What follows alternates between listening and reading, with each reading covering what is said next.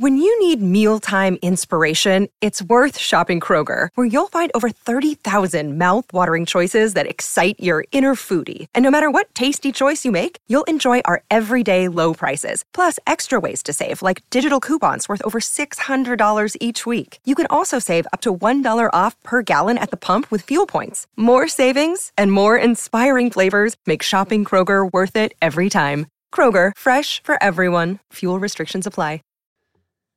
This episode of All the President's Minutes is brought to you by Bella Catering. BellaCatering.com.au is where you can find them. Literally Sydney's best catering company has turned to home delivery. Now, if you're in Sydney and in the Greater Sydney area and, you know, we've been on the precipice of this second wave of this goddamn COVID-19 pandemic, you've probably had to do all the things and get-togethers in shifts in your house. You know, one morning shift is for the family, evenings for the friends. Whatever the case may be, don't stress yourself with the food though. Go to Bella Catering. They'll deliver to most places around Greater Sydney. Order a bunch of stuff for your latest get-together. Order a bunch of stuff so you don't have to cook. Have it home delivered. It's delish. Glenn, Maria, their entire team, all great people, all knuckling down to survive through this crazy thing. And then they'll be back and better than ever. We love them. Thank you so much for being a part of everything we've brought to you so far in all 101 published episodes of this show. We have a cracker. I've been looking forward to talking to this guy for many years. And he's finally here. Mr. Sam Fragoso.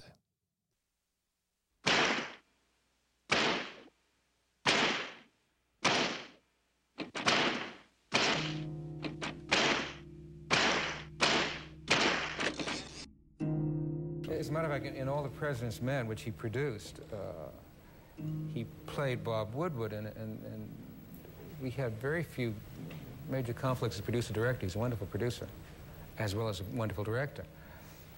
But when it came down to the role, he really related to the color of Bernstein, even if the ethnic quality was slightly different. And he was playing a man who was all controlled. Everything was held in. And there was this intense, contained energy that had to drive the picture.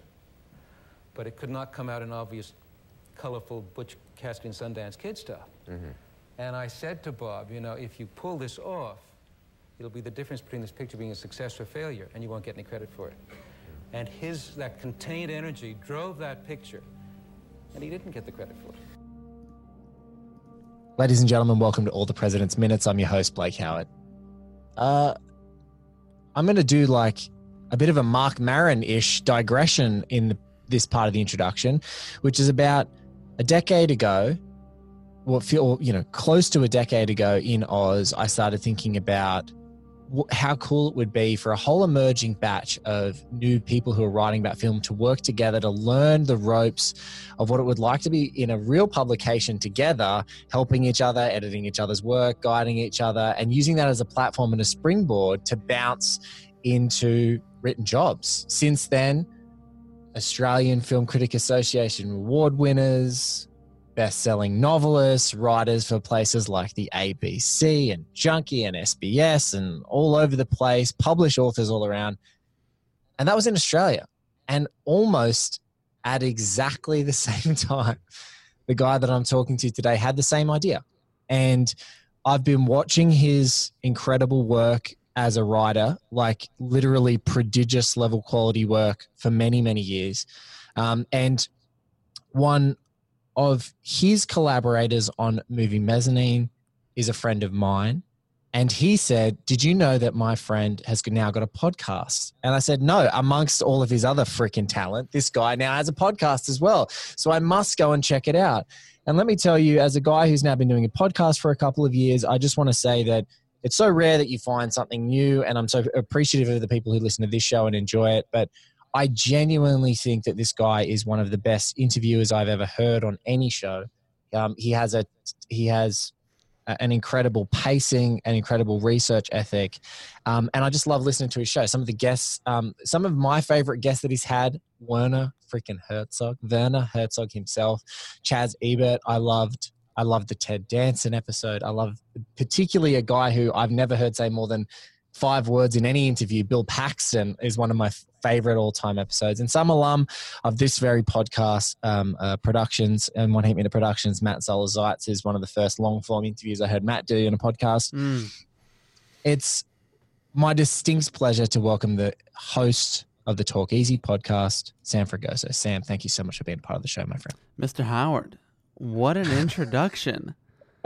I mean, hard to return with that. You only made one mistake. And I'm gonna, only one. Only one. It was Bill Pullman. Oh, Bill Pullman, sorry. Bill Pullman. Rest in peace. Although I always wanted to talk to Mr. Paxton, who was so good. And the two, I have got them confused my entire life. I've done the thing that I didn't want to do, and I've relearned my own mistake. But yeah, Bill Pullman, what a great interview, man. Look, again, I just want to say it's huge to have you on the show. You're a talented filmmaker in your own right. I saw your first short film, which is really moving. And so I thought it would be incomplete for this show for us not, or at least any one of my productions, for us not to intersect, even though I know that film criticism is not necessarily your main vocation at this stage, but you're still around it. You're still so damn good at it, Sam.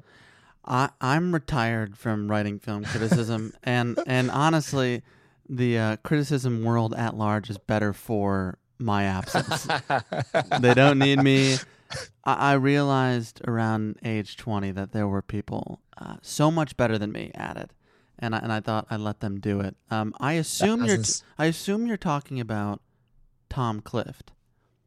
Tom Clift, yeah. God, I haven't spoken to Tom in so long, and all the Australian people, it was Tom and Andy Buckle, and so many of these people that I love. Andy worked with us on Graffiti. Right. It was actually Andy and Tom, but it was Tom, funnily enough, in the front row of Sydney Film Festival. I think we were about to watch, it was like the first part of like a 6-hour epic film that was playing in 3 parts. And we were shooting the shit as we do. And he said, man, Sam's got this new show and it's just excellent. And I was like, oh, well, of course. You instantly just go to your podcast app of choice and find it and subscribe and go, give it a listen. And I was, I think you've gotten some of the most incredibly insightful and deep, great conversations that are out there, man. So congratulations on that. I thank you so much for saying that. And I'm glad we're here doing this after all these years and the parallel lives of it. I really hadn't thought of that. And you're totally right. We were doing similar things at the same time, but there was an ocean between us. Yeah, a big ocean, a few friends. But look, I'm glad to have you here today. I'm here to get you to talk about to come out of retirement to talk about 1 minute of one film and then one film. Perfect. Just a dabble. When people, when they say, when they say you shouldn't drink if you're an alcoholic and you're just going to have that sip, I'm just asking you to take a sip. I really hope that you don't lose a chip or you don't lose some kind of something that gets you here. So yeah, I'll hop on the wagon for you, no problem. Is it on the wagon or off the wagon? Look, we're going to be on the wagon. We're going to be off the wagon on this show. They're drinking on the wagon, right? Is that what it is? I'm going to have to Google it, my friend. On or off the wagon? On the wagon. Is this an American idiom? One of them means that you are back to drinking. Whatever it is, it doesn't matter. I'm the one drinking. I'll drink with you here. Yeah. I'm down. Let's do it. Look, let's start with this film. At the beginning of this project, and I think much like many of your projects, and particularly with Talk Easy, Talk Easy feels like a show that has been evolving and growing and is such a great time capsule because it feels like, especially since you've started it back in 2016, as I started it around the same time as One Heat Minute Productions and One Heat Minute Out, their original show, is like you go back and you listen and you can hear like the world being completely different. And in preparation for researching, I was going back and listening to some of my favorite interviews of your show, and I was just like, God, the world felt quainter. Like people were just talking about, oh yeah, Trump got elected, etc., this and that. Oh, that might affect this, and it's been very sort of cool. It was just like, oh yeah, everyone was pretty relaxed about it. It was like, yeah, it's unfortunate, but not too much is going to change. And then as I started catching back up, and as I've listened to your show, as I've been doing mine, the same impact has happened, which is it is unfathomable how much the civil unrest, the the societal changes that have happened in the last year have completely changed your conversations. And I think some of the very best conversations you had early on in the series are people getting to those cuts deeper and that candor. And it's like, sometimes you got to penetrate those levels. But what's been really fun, and I think about both of our shows, is like, people are just really ready now. There's no filter. It's like, I'm going to get to exactly what I want to say, and it's going to be so fast. And it feels like you've just been like there catching it and guiding those interviews in the whole process. When you're living through a time that suggests there may be an end to that time, yes, that anyone would want to do any kind of tap dance around the truth makes no sense. There is no time for artifice. There's no time. I'll do that. There's no time for artifice. There's no time for bullshit. And so when you're listening back to those episodes with Herzog or Bill Pullman or Chaz Ebert, all of those episodes I love, they are quaint. Their concerns are trivial. Because before this moment, we used to be able to live our lives in a trivial fashion. Yes. Where things did not matter and the stakes were much lower.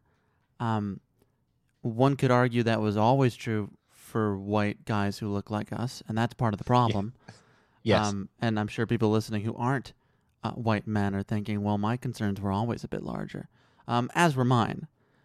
Yes. But in those conversations that were film-focused or project-focused, it seemed very natural and easy to think about someone's larger life philosophies or bat around the past or war stories from set. All of those things seemed appropriate and fun and interesting, and now I could give a shit about all of that.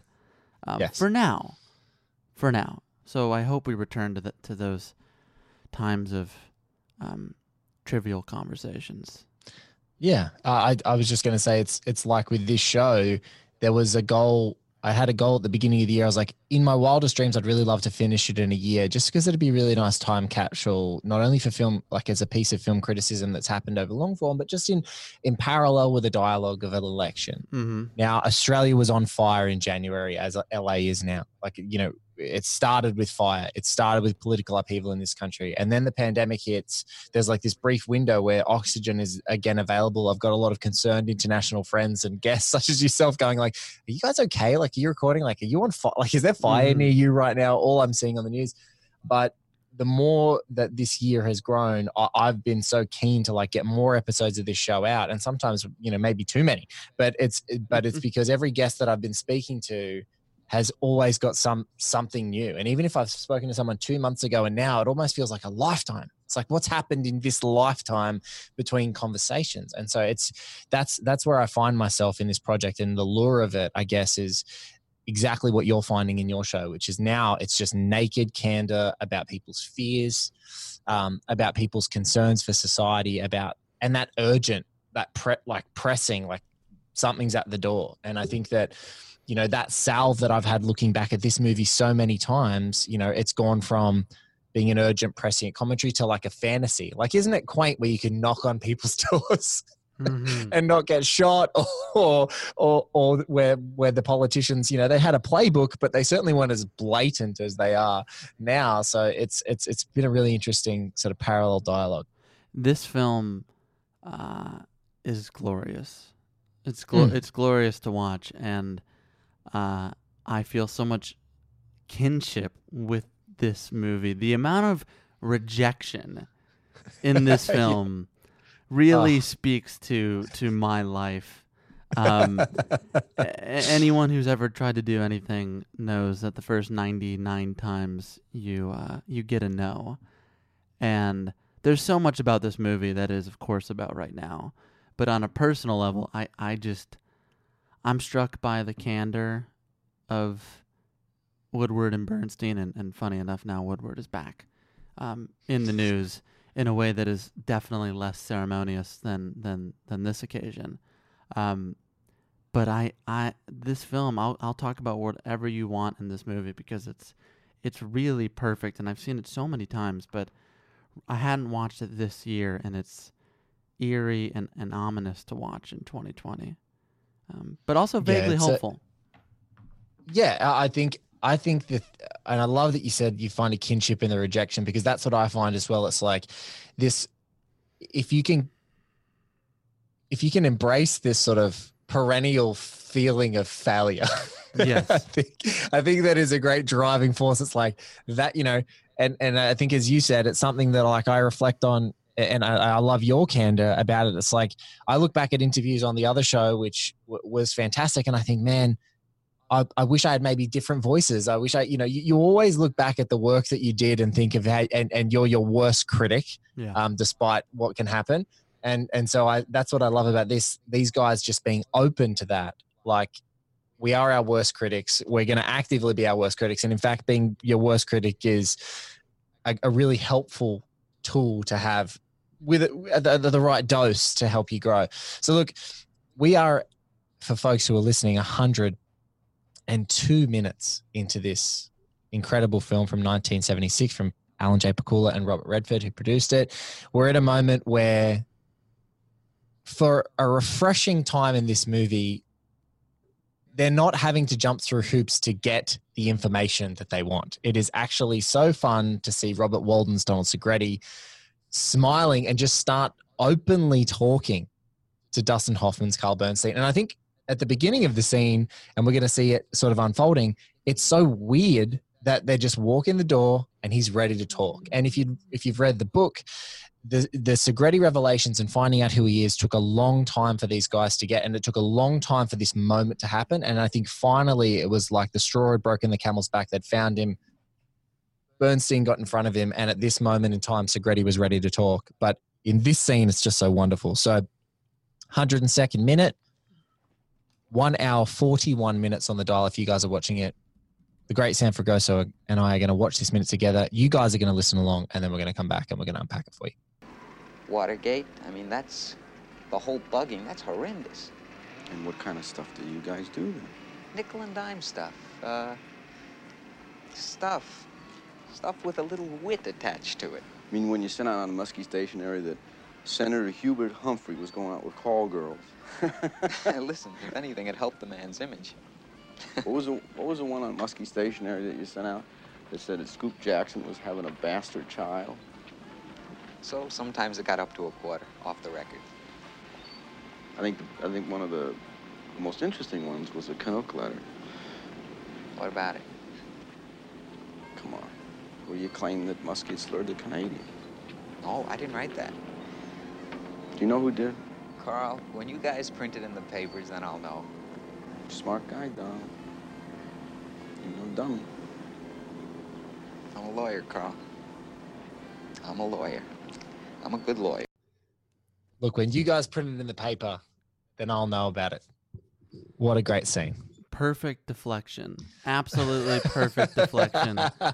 He acts that so beautifully.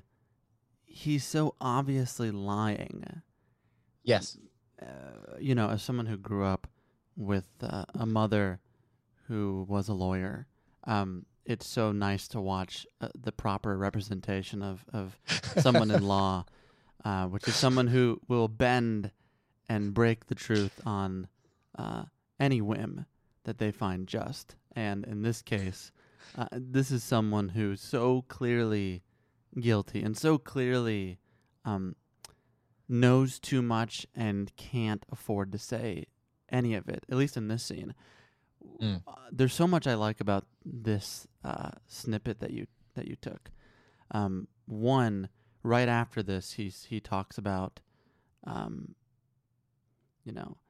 I got this job from a man that I knew in college, and I was just in the military, and when I got out of the military, what am I supposed to do? What was I supposed to say? Someone said to me, "Hey, do you want to come work for the president?"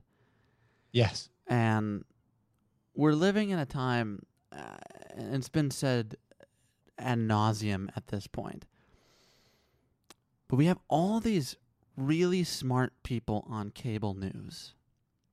It's like you have Rachel Maddow, Chris Hayes, and I'm just naming liberal Democratic people that I do think are bright, erudite, smart, thoughtful, critical thinkers.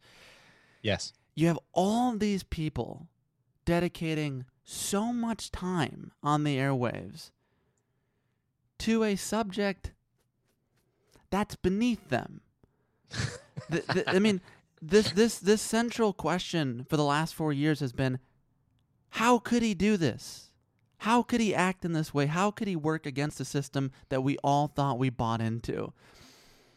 And this is the first time I had ever thought since those people have been on the air, Rachel Maddow, Chris Hayes, all of MSNBC. This is the first time I thought, you guys are either idiots or the paycheck is so good based on the ratings of your show that you will not answer the questions honestly.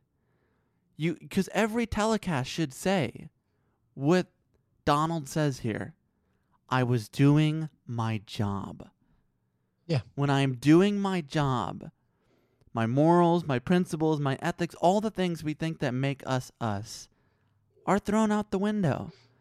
And I can't believe that every newscast in America doesn't just say, it's corrupt, the system was always corrupt, it just happens to not be corrupt on our side of the party line. We admit we should have done better reporting during the Obama years, which had plenty of corruption, by the way. Yeah. Yes. And some of them were critical of the Obama administration, thankfully so. A president that I love and adore, and I could tell you 1,000 things that I like about him. But this scene so beautifully speaks to when someone is in, this scene so beautifully speaks to when someone is a cog in a machine, they forfeit the rights of personhood.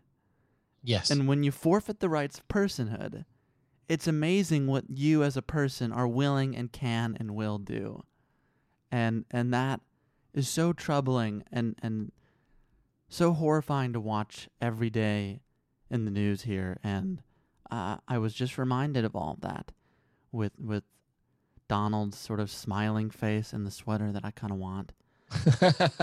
I want every outfit in this, and I just want to quickly mention a previous guest on the show for his bravery in admitting this. The great Aussie comedian Cameron James, who's a host of a couple of really great film podcasts and comedy podcasts in Australia, watched the minute I assigned him Sam and went straight to eBay and bought himself a corduroy jacket. Good on him. Which is a braver man than both of us. But no, I couldn't agree more. He's a richer man. I would totally do that if I had the money. Yeah, well, he's getting that big podcast money. So one of the things that I wanted to tack onto what you said is I've worked in corporate environments throughout my life, bits and bobs, just to survive, paycheck. I got kids and I got to make sure that they can eat. And one of the things, people want to change people's behavior in a corporate setting. And I think it definitely happens in a political setting, but you just nailed it, which is some people are like, we want people to do this. We want people to do this. And one of the insights that I've been able to offer in that sort of space is I go, is it how they're gold? And people go, what do you mean? And I go, if they don't do it, will it affect them having the job? Because literally, that is it. If you say they have to do something and it affects their pay or it affects, their performance and therefore they may lose their job or they're going to have to, go down some kind of training thing or re-upskilling, whatever the hell, there's a whole bunch of stupid, nonsensical words that corporate environments apply to. If you're not performing, you may lose your job sort of thing. And so I completely agree with you. It's like people are naturally incentivized in these cultures, whether it's political or corporate, to be amoral. You reset your moral structure to be that. And then the people that you serve in the community, the real people that you're interfacing with who actually have a genuine moral compass or standard, I think people believe the lie. Even in a corporate setting, it's like, how can you not treat me like a person? And it's like, do you treat the customers you treat with like a person? And do you treat your political, the people who hired you to be in that job or voted for you to be in that job? I think that is a great little fundamental insight from you, because it's just, I agree with you. It frustrates me when you're trying to engage with people on a fair level it's stupid. It's like, no, this is not an equal playing field. It's about a calculated advantage, deception, deflection. Mm-hmm. That's what this entire exercise is about. But I don't know if it's amorality. You talked about someone being amoral. I don't know if that setting produces amorality. I think it produces self-preservation. Yes. And Agreed. when you have to look out for the kids that you have, a wife that you have, a family that maybe doesn't come from significant economic means, you have to support them. That's where your decision-making begins and ends. It doesn't mean that you don't have a moral compass. It means there are priorities that come before the moral compass. Yes. I think where it gets complicated is when this comes to elected officials, because elected officials are supposed to have as much power as the people give them. In a corporate setting, I don't expect anyone to do the right thing outside of their own capitalistic needs and incentives. In a political setting, they don't exist without us. Yes. We picked them. So if we didn't pick them, they wouldn't be there. So since they are there, we're there. And since we are there, we are saying they should try to do the right thing. Now, of course, that doesn't happen because two-party system, blah, blah, blah, blah, blah, et cetera, et cetera. You know what I'm going to say. I don't want to even say it. So I don't think it's amorality. Or rather, I don't think it's always amorality. It could sometimes be. I do think it's people acting out of self-preservation. And couldn't be better, honestly, couldn't be better impression of self-preservation than Robert Walden here as Segretti, doing such a great job. And what I love is there's almost a moment where Hoffman's Bernstein becomes like, he knows that he's being deflected against and glib. And so all of that artifice around how I'm going to ask questions of you just goes, he goes, you're pretty smart. You're pretty smart there, Don. You know, like just starts talking to him like he's shooting the shit with a friend. Cause he's like, you know what, if we're going to play this game where all you're going to do is deflect my questions, then I'm going to just start probing and asking the things I want to know. Mm-hmm. Oh, you wrote that Canuck letter. Oh, you did this thing on the Muskie stationery. I know my research. And then he's starting to back him into a corner, which bleeds into the latter parts of the scene of like, oh no, I didn't write that Canuck letter. I don't deserve the credit for that piece of witticism, that little bit of political fuckery there.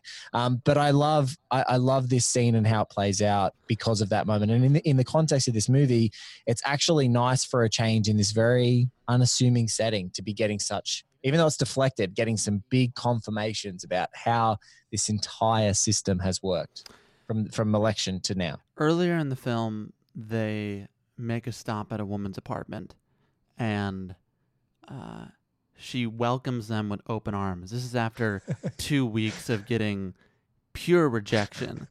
And within 30 seconds, they realize that the woman they're with doesn't have any affiliation with the team to re-elect Nixon, is really just a woman on the street who happened to read the same news clipping from the Post that came out the day before. This scene serves as its sort of counterpoint in terms of the ease and comfort in which he lets Bernstein come in. What I thought was, while watching it, thank God it was Bernstein and not Woodward in this situation. Yes. I just think Woodward's rigidity and sort of seriousness would not have exactly worked with this man who's a little looser and not so buttoned up and willing to share more than he probably should. Bernstein is definitely the more casual and more fun journalist. And as he said in the movie, I've been in the business since I was 16.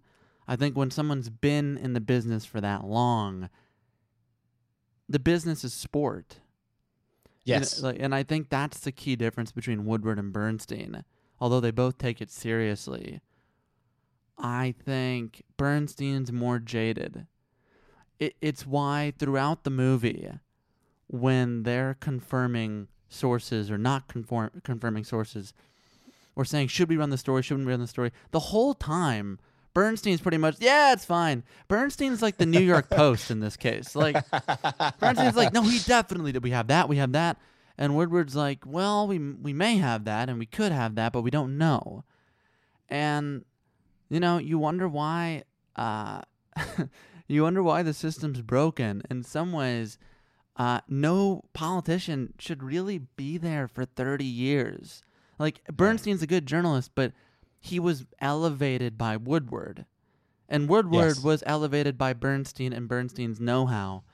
The two really are, Simon and Garfunkel in their own ways. Although Paul Simon was still good after Simon and Garfunkel. Yes. Garfunkel wasn't that good after Simon and Garfunkel. Someone's going to come at me like the one album he has of like spoken poetry. But honestly, Paul Simon's like superior after I think we can agree. Okay. And look, what's interesting is I think you don't want to keep talking about that.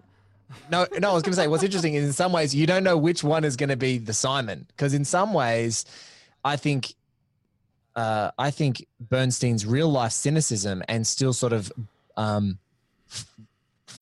When you need mealtime inspiration, it's worth shopping Kroger, where you'll find over 30,000 mouth-watering choices that excite your inner foodie. And no matter what tasty choice you make, you'll enjoy our everyday low prices, plus extra ways to save, like digital coupons worth over $600 each week. You can also save up to $1 off per gallon at the pump with fuel points. More savings and more inspiring flavors make shopping Kroger worth it every time. Kroger, fresh for everyone. Fuel restrictions apply. Forthright reporting is sometimes what you need right now. Whereas what's made Woodward newsworthy in recent weeks has been about him keeping his sources, keeping his agreements to perhaps the detriment of what people perceive to be the public good, or the public knowledge. So people want to really interrogate, well, why would you do 18 interviews with this guy for 18 hours if you're getting, potential story information that is valuable to the public, et cetera. But that's just his modus operandi. Like, that's the guy. This is the guy that didn't speak about Deep Throat until he died, as promised, when it didn't matter anymore. It was like 5 administrations away, and he's like, no, I'm not going to say who this guy is because that's what he asked me to do. I just don't think that, I think they've both got a touch of the Simons about them. It's a fascinating question. So when you go to therapy, they say, the doctor-patient confidentiality, there is some agreement.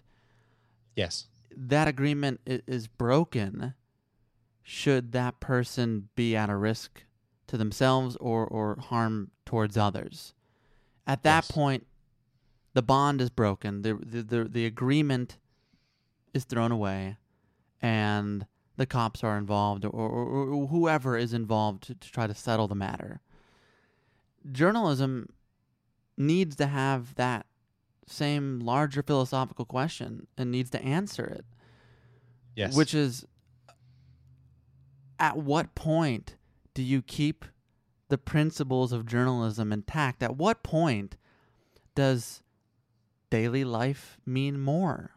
Does well-being mean more? And I think Woodward's principles of keeping his sources close to the vest, of protecting the people that are speaking to him, of doing the legwork, of doing the long work, really was perfect. It was kind of an irrefutable argument until now. Until there was a global pandemic. Yeah. Because I think all of us feel, yeah, I'm sorry.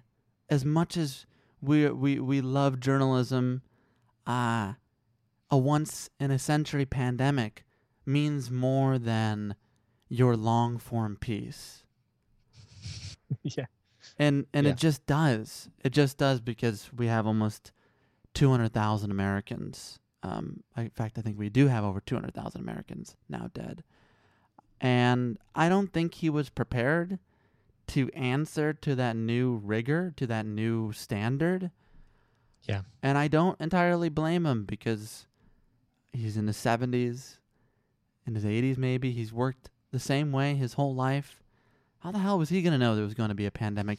The only mistakes he made were between May and now.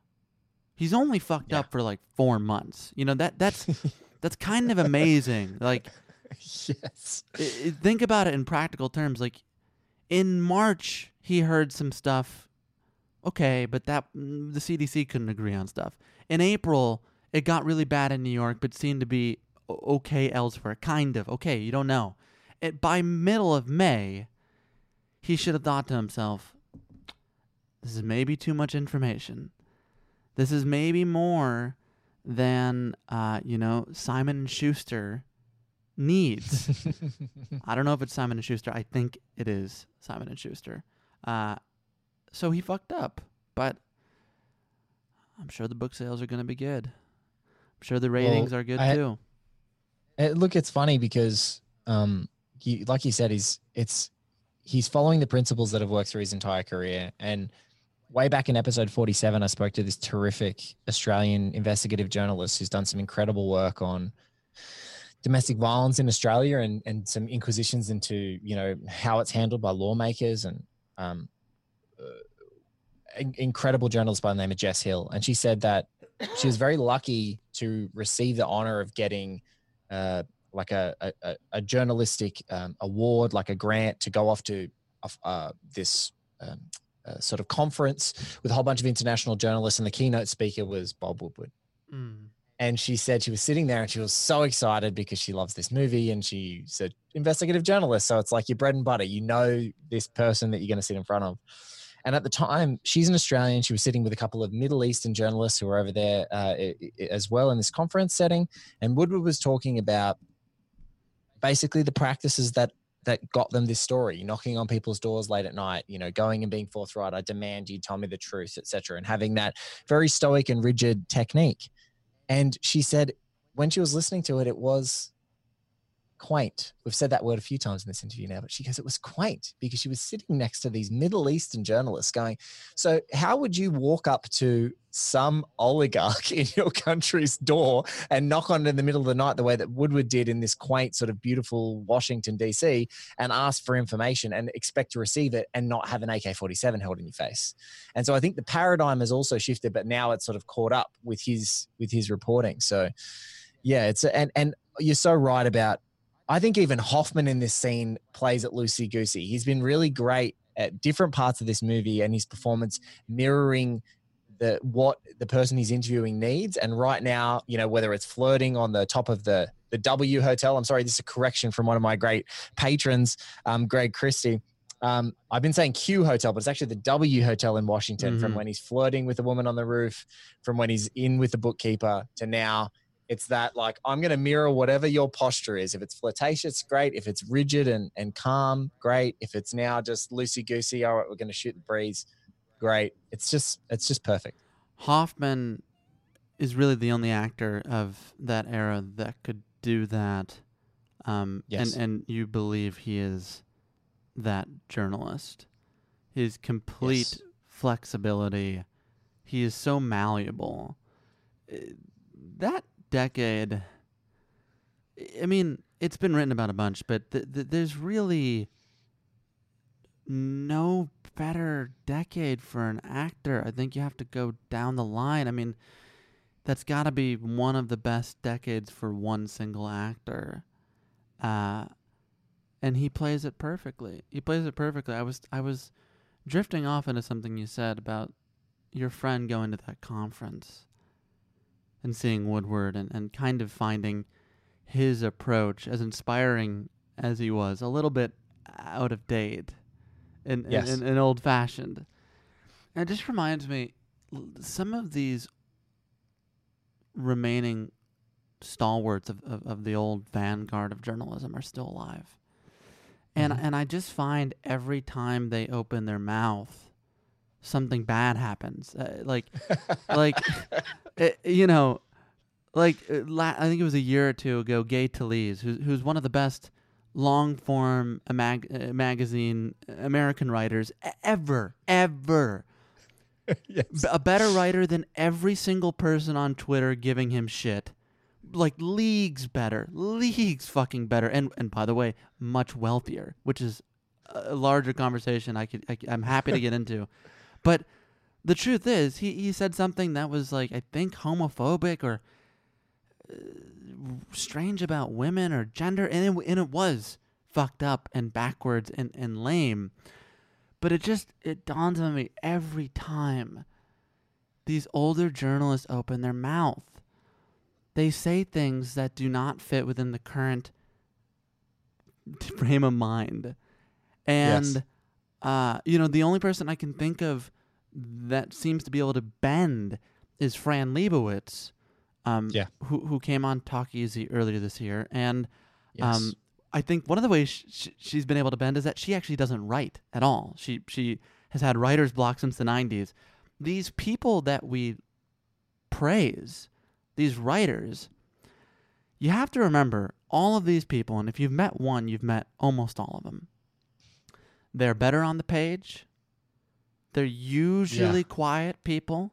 They're usually introverted. They're usually keen observers. And what happens when you ask someone to do their job for 40 years as a keen observer of the human condition? Is it possible that that person who spends their life observing other people and human behavior doesn't really think about self-growth, doesn't really think about personal evolution? When your life is other people's stories, maybe you don't think about your own that much. And so I'm not defending Woodward, who's saying knock on the door of an oligarch. I'm not defending Gay Talese, who made some strange gendered or homophobic comments. I'm just trying to understand how men, and women for that matter, as brilliant as them, could arrive at conclusions so clearly out of date with current times, so clearly misstepping cultural norms and what someone would consider enlightened thinking. Knocking on the door of an oligarch, probably not a good idea. Saying women can't be as thoughtful as journalists, probably wrong. Probably wrong. So, I don't know. These are just questions I'm throwing around. I'm no longer a journalist, so I don't have to answer them. but they are questions I think about, and I think are interesting. I think you're really hitting on the money there of the shifting paradigm. And I think one of the things that you and I have both glanced at and experienced is when you're just in the cycle of news, there's sort of these contemporary writers right now who get to come in and sort of talk about sort of cultural criticism. And I think of, one of the top ones that leaps to mind is like Ta-Nehisi Coates. And so someone like that who is very well read. I mean, you had, was it Roxane Gay that you had on the show very recently? That is a person that I say, incredibly insightful and just has a finger on the pulse of what is happening in the world and is tuned in. And I think if you've just been in the zone, and you like you said with a politician, but like 30 years of a journalist who's just like doing these stories every single day, and your beat is a specific beat or a specific town's beat or something like that, you are kind of fed the news and then you're spitting it out, and you're not asked to necessarily opine on it, even though some people's work, classic journalists, it is not to opine. It's just to like be there as a conduit to the news. Whereas now I think the journalists, the shifting paradigm is that we expect our journalists to have an opinion. We expect them to have a subjective perspective. We expect them to tell us about the world from the way that they're viewing it. And in fact, that's what we crave. It's like, I don't want to just, in Australia, there was a recent publication. I know this is so trivial, but it drove me absolutely insane, Sam. There's a publication in Australia, a youth publication called Junkie, who recently had one of their journalists publish a review of Taylor Swift's album. And there was like people reviewed that album and their fans were attacking these people. And so this publication took a stance that they said, well, from now on, when we publish a review for a big famous person who has like a cultish following, the review will go without a byline. The review will go with no person associated with that so that we can protect our journalists. And the first thing I thought was, that is the stupidest fucking idea of all time. Why would I write for a publication as a culture critic, whether it's music or films or books or plays or whatever, if you're not going to credit me with my words? And if I have a distinctive voice, as someone I admire, like yourself does, or the distinctive voices of critics that I love in the world, you know, and I always say sort of my top 4 is like Walter Chaw, Manohla Dargis, Birgit Iberi, Matt Zoller-Seitz. You read these people's words, Angelica J. Bastian, you read their words and you're like, you know that it's them.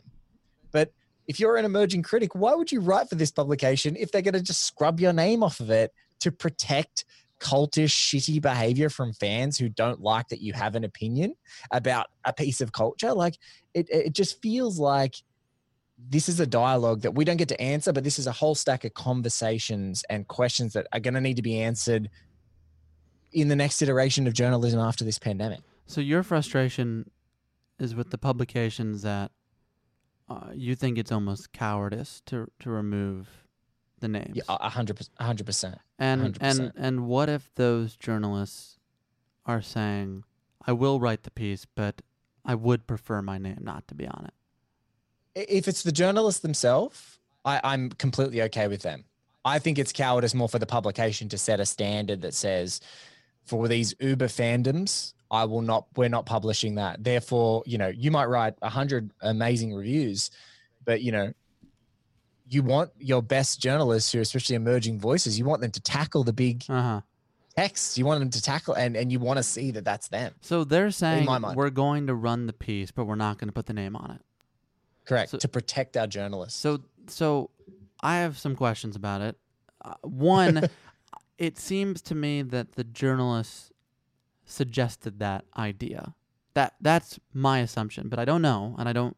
What's the publication name again? Oh, it's called Junkie. Actually, our friend Tom Clift works for them. Oh, Junkie. Oh, them. Yes, of course. Okay. So I wonder if that was the idea of the journalist. I guess we'll have to ask Tom. The second thing, though, this is a larger conversation about journalism and criticism, is that they're trying to find a workaround for the fact that they are beholden to this industry, because it is the only sure thing in criticism is reportage on Marvel movies, franchise, gossip, casting, hearsay, trailers, Marvel movies, casting, hearsay, trailers. So there's a problem here, which is film criticism. Smart people, like I said about Rachel Maddow and Chris Hayes on MSNBC reporting on Trump, Matt Seitz, Bilge, all of these writers that you're talking about work for publications, RogerEbert.com, New York Magazine, Vulture Offshoot, AV Club, even New York Times, even Manohla, and they have plenty of underlings and interns and freelancers who are writing for bullshit wages that are covering these shitty movies. What's happening is that is how they generate revenue. Yeah. So you have an industry that hates and reviles a kind of movie, and yet their livelihood, their financial livelihood, depends on the existence of those movies, because those are the only movies with a sure captive audience that will continue to click, even out of hatred, even out of dismay.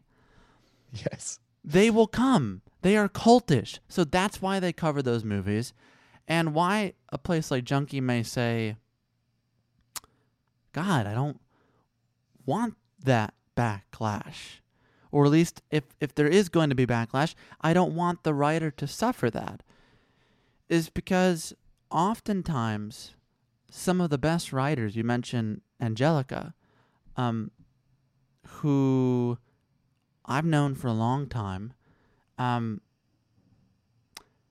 she actually likes writing about Marvel movies.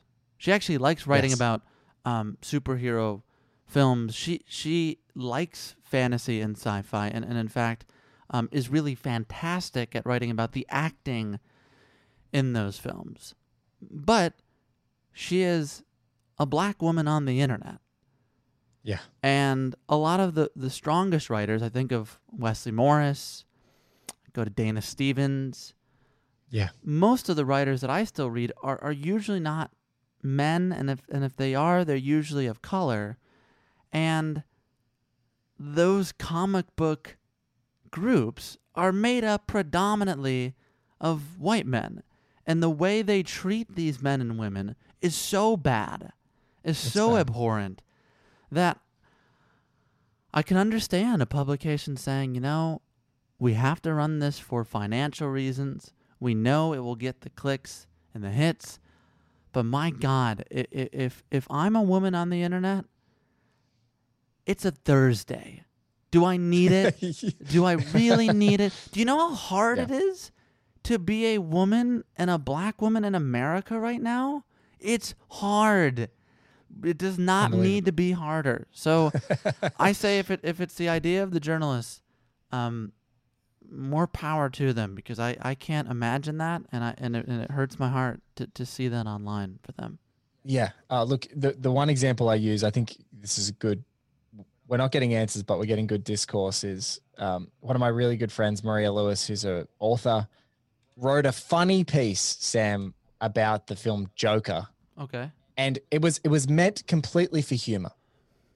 She wrote a piece that the Joker himself was really bad at applying his makeup, bad at contouring, bad at dyeing his hair, bad at lipstick application. So she literally went through and spoke in the language of like YouTube makeup people and said he's bad. You know, he didn't leave his dye in long enough. It is a piece that was written just purely for whimsy. And she happened to be staying with my family at the time. And looking at her Twitter, like people actually legitimately being angry rather than taking the piece for just a pure piece of hilarity and whimsy. I couldn't believe it. Like I mean, you couldn't pay for the engagement that she was getting on her Twitter, but it was all troll nonsense. And you're like, what is wrong with all of you? This is clearly a joke. She's teasing a fictional character about his contouring skills. Can you all fucking relax? But that's the world that we live in. But so, yeah, look, I think probably a good stance is to say if the writer wants to be anonymous, they can be. But I think that digs us into a hole that I think both you and I have come up against in both of our lives, which is why don't people click on really thoughtful, insightful criticism of whether it's film or culture? And maybe we have to find different ways to engage with art than just simply a click. There's so much to go on there, and some of which I don't even want to talk about. But I just Googled Angelica Jade Bastian. And the first tweet of today, 12/27, on September 22nd, she wrote, and I'm not kidding, this is the first thing that pulled up. This was the first thing that was pulled up on Google. The hate mail I'm getting for my Antebellum reviews is getting kind of weird. I couldn't have written this as if I was the writers of All the President's Men, okay? That's what it's like. So these people that are attacking women like her for writing a negative piece about fake people in capes and masks, there's so many problems. You know, yes. You really have to start with therapy being available to people, and I'm kind of joking, but I'm also not joking. Like, a lot of these people really just need a therapist. They really just need a hug. They really just need someone in their life to say, "Hey, you're okay." You really don't need to idolize a superhero. You are 35. You're okay. Yes. And it's not to say I still like some of the Marvel movies. At some point, I liked Iron Man, I think. I know people like them, and I'm not saying they're bad people or dumb people, but it's just you can like whatever you want. Like, this is the thing, is that you have to get to the point where you're like, you can like whatever you want. I can like what I want. If there are things that we both like together, great. Let's gather around those things and enjoy them. But we don't have to like all the same things. It doesn't have to be a monoculture. No, but see, the difference is, and this argument's made all the time, in good faith, and I'm not saying you're not making it in good faith, but the problem is you have to understand why these people are acting in this way. So there's a couple reasons why. One, because they know their fandom dictates the terms and conditions of future movies. Yeah. You know, whether it was like the Jar Jar Binks needs to be taken out of a Blu-ray or something. Like, George Lucas actually responded to these people. These are people who've never made anything in their fucking life, and they are dictating the terms and conditions of art because Marvel is so afraid of losing them, of alienating their base, that they're willing to bend on them. And the second part is that these people who are Marvel fanatics or superhero fanatics or whatever Star Wars fanatics that attack women like Angelica know that there are a lot of people like you and I who kind of disapprove of them. And when you say we can like whatever we like, yes, we can like whatever we like, but these Marvel fans are never saying, you motherfuckers, you like another Bellatar film, you little shit.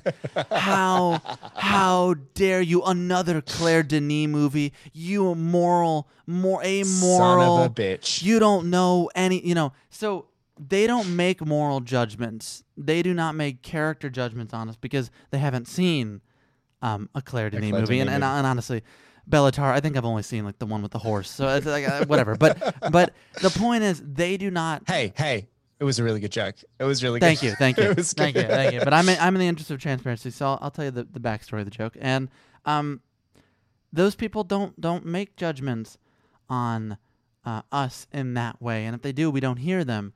And trust me, these people in their lives probably have someone, whether it be a sister, a girlfriend, an ex-girlfriend, a mom, an aunt, a grandmother, someone, and I'm naming women here because it's usually women, but I'll name a dad or an uncle or a brother that are saying to them, John, we got to go to the gym, man. Like, you got to care about something else. Like, you got to get out of the basement and, like, stop. We got to stop. We can't go to the midnight movie again. I'll go with you on a Saturday night at 7, but we can't be in line for the next Marvel movie at midnight. I've got to work tomorrow, John. I've got to work tomorrow. Someone's disapproving of them. Someone's disapproving. Yes. And so when they see it online by people they don't know, they can finally say, fuck you. Because they can't tell their uncle or their brother or their mother or their grandmother, fuck you, without repercussion. They can say to you, Blake Howard, they can say to me, Sam, they won't pronounce my name right because no one gets Mexican right, fuck you.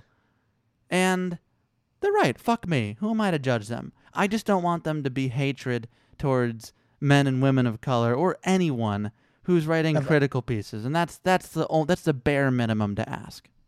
And it's just, you can completely disagree and go, I hate this review. But when you take it, I hate this review, I completely disagree with it, whatever, fine. My big thing is just the attacks. And also the attacks that are baseless when something is written out of whimsy, out of funny. It's like, it would be like telling someone that an Onion review was wrong. Yeah. You got it wrong. It's like, it's the Onion. It's satire. It is a satire of a review. And so I think that's the other challenge is that nuance gets completely missed. Of like, I want to know the guy who's tweeting all the Onion reviews saying they're wrong. Like, I want to know that guy. Miranda July is coming on the show this week. Oh, I love her. I've been able to interview her at a Sydney Film Festival many moons ago. She's a delight. Yeah, she's incredible. And I've been editing the episode, and sometimes while I'm editing, I'll just Google them and see what I find. And one piece I found was written by The Onion, and the article was called Miranda July Called Before Congress to Explain Exactly What Her Whole Thing Is. And I died laughing, but as we're bringing The Onion up, I do wonder, like, it would be really funny and strange if Miranda July was upset about that article. Oh my God. She was like, I never went to Congress.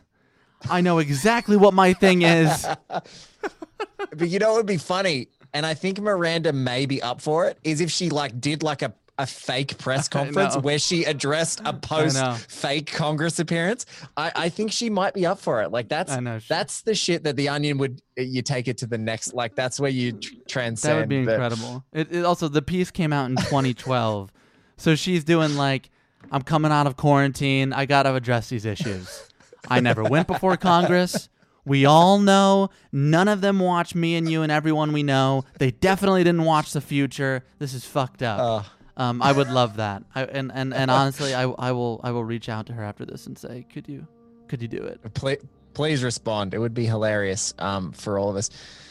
Man, I could talk to you about a million things for a million years, but I might let this go and just say, heartily recommend your incredible show, Talk Easy, which has been a great source of inspiration and insight. Thank you for this dialogue, because I don't think I've been happier with less answers in the show. I think us just talking about it is exactly what I'm going for in this. And thank you for coming out of retirement to get back on or off the wagon, whatever the hell it is. But it's a treat to see you. It's a treat to connect, and just thank you so much for being a part of the show. Blake Howard, thank you very much. That was a treat. Mr. Sam Fragoso, really lovely guy to talk to, and someone I've admired for some time, and it's so great to finally connect. Guys, thank you so much for listening. You will be rewarded endlessly to follow Sam and his incredible podcast, Talk Easy. If you can just go to the links in the description, you'll find them. Otherwise, just type in Talk Easy into any of your podcast apps. Endlessly rewarding, candid conversations with actors, artists, writers, political figures. Just something really special. If you want to continue following us, at ATPM Pod on Twitter, at 1BlakeMinute for myself on both Twitter and Instagram. 1heatminute.com is where you can find information about all the productions that we're doing. And look, I'm so pleased. We are again on the downhill slope of this show. So stoked to have Sam on. We have so many amazing guests to go. And look, thank you so much for your support and for listening. Share, rate, review. That is how you can help us the most right up front. If you have a little bit of extra coin, you can donate in the links in the description or to Patreon/1heatminute. But as always, thanks for listening. When you need mealtime inspiration, it's worth shopping Kroger, where you'll find over 30,000 mouth-watering choices that excite your inner foodie. And no matter what tasty choice you make, you'll enjoy our everyday low prices, plus extra ways to save, like digital coupons worth over $600 each week. You can also save up to $1 off per gallon at the pump with fuel points. More savings and more inspiring flavors make shopping Kroger worth it every time. Kroger, fresh for everyone. Fuel restrictions apply.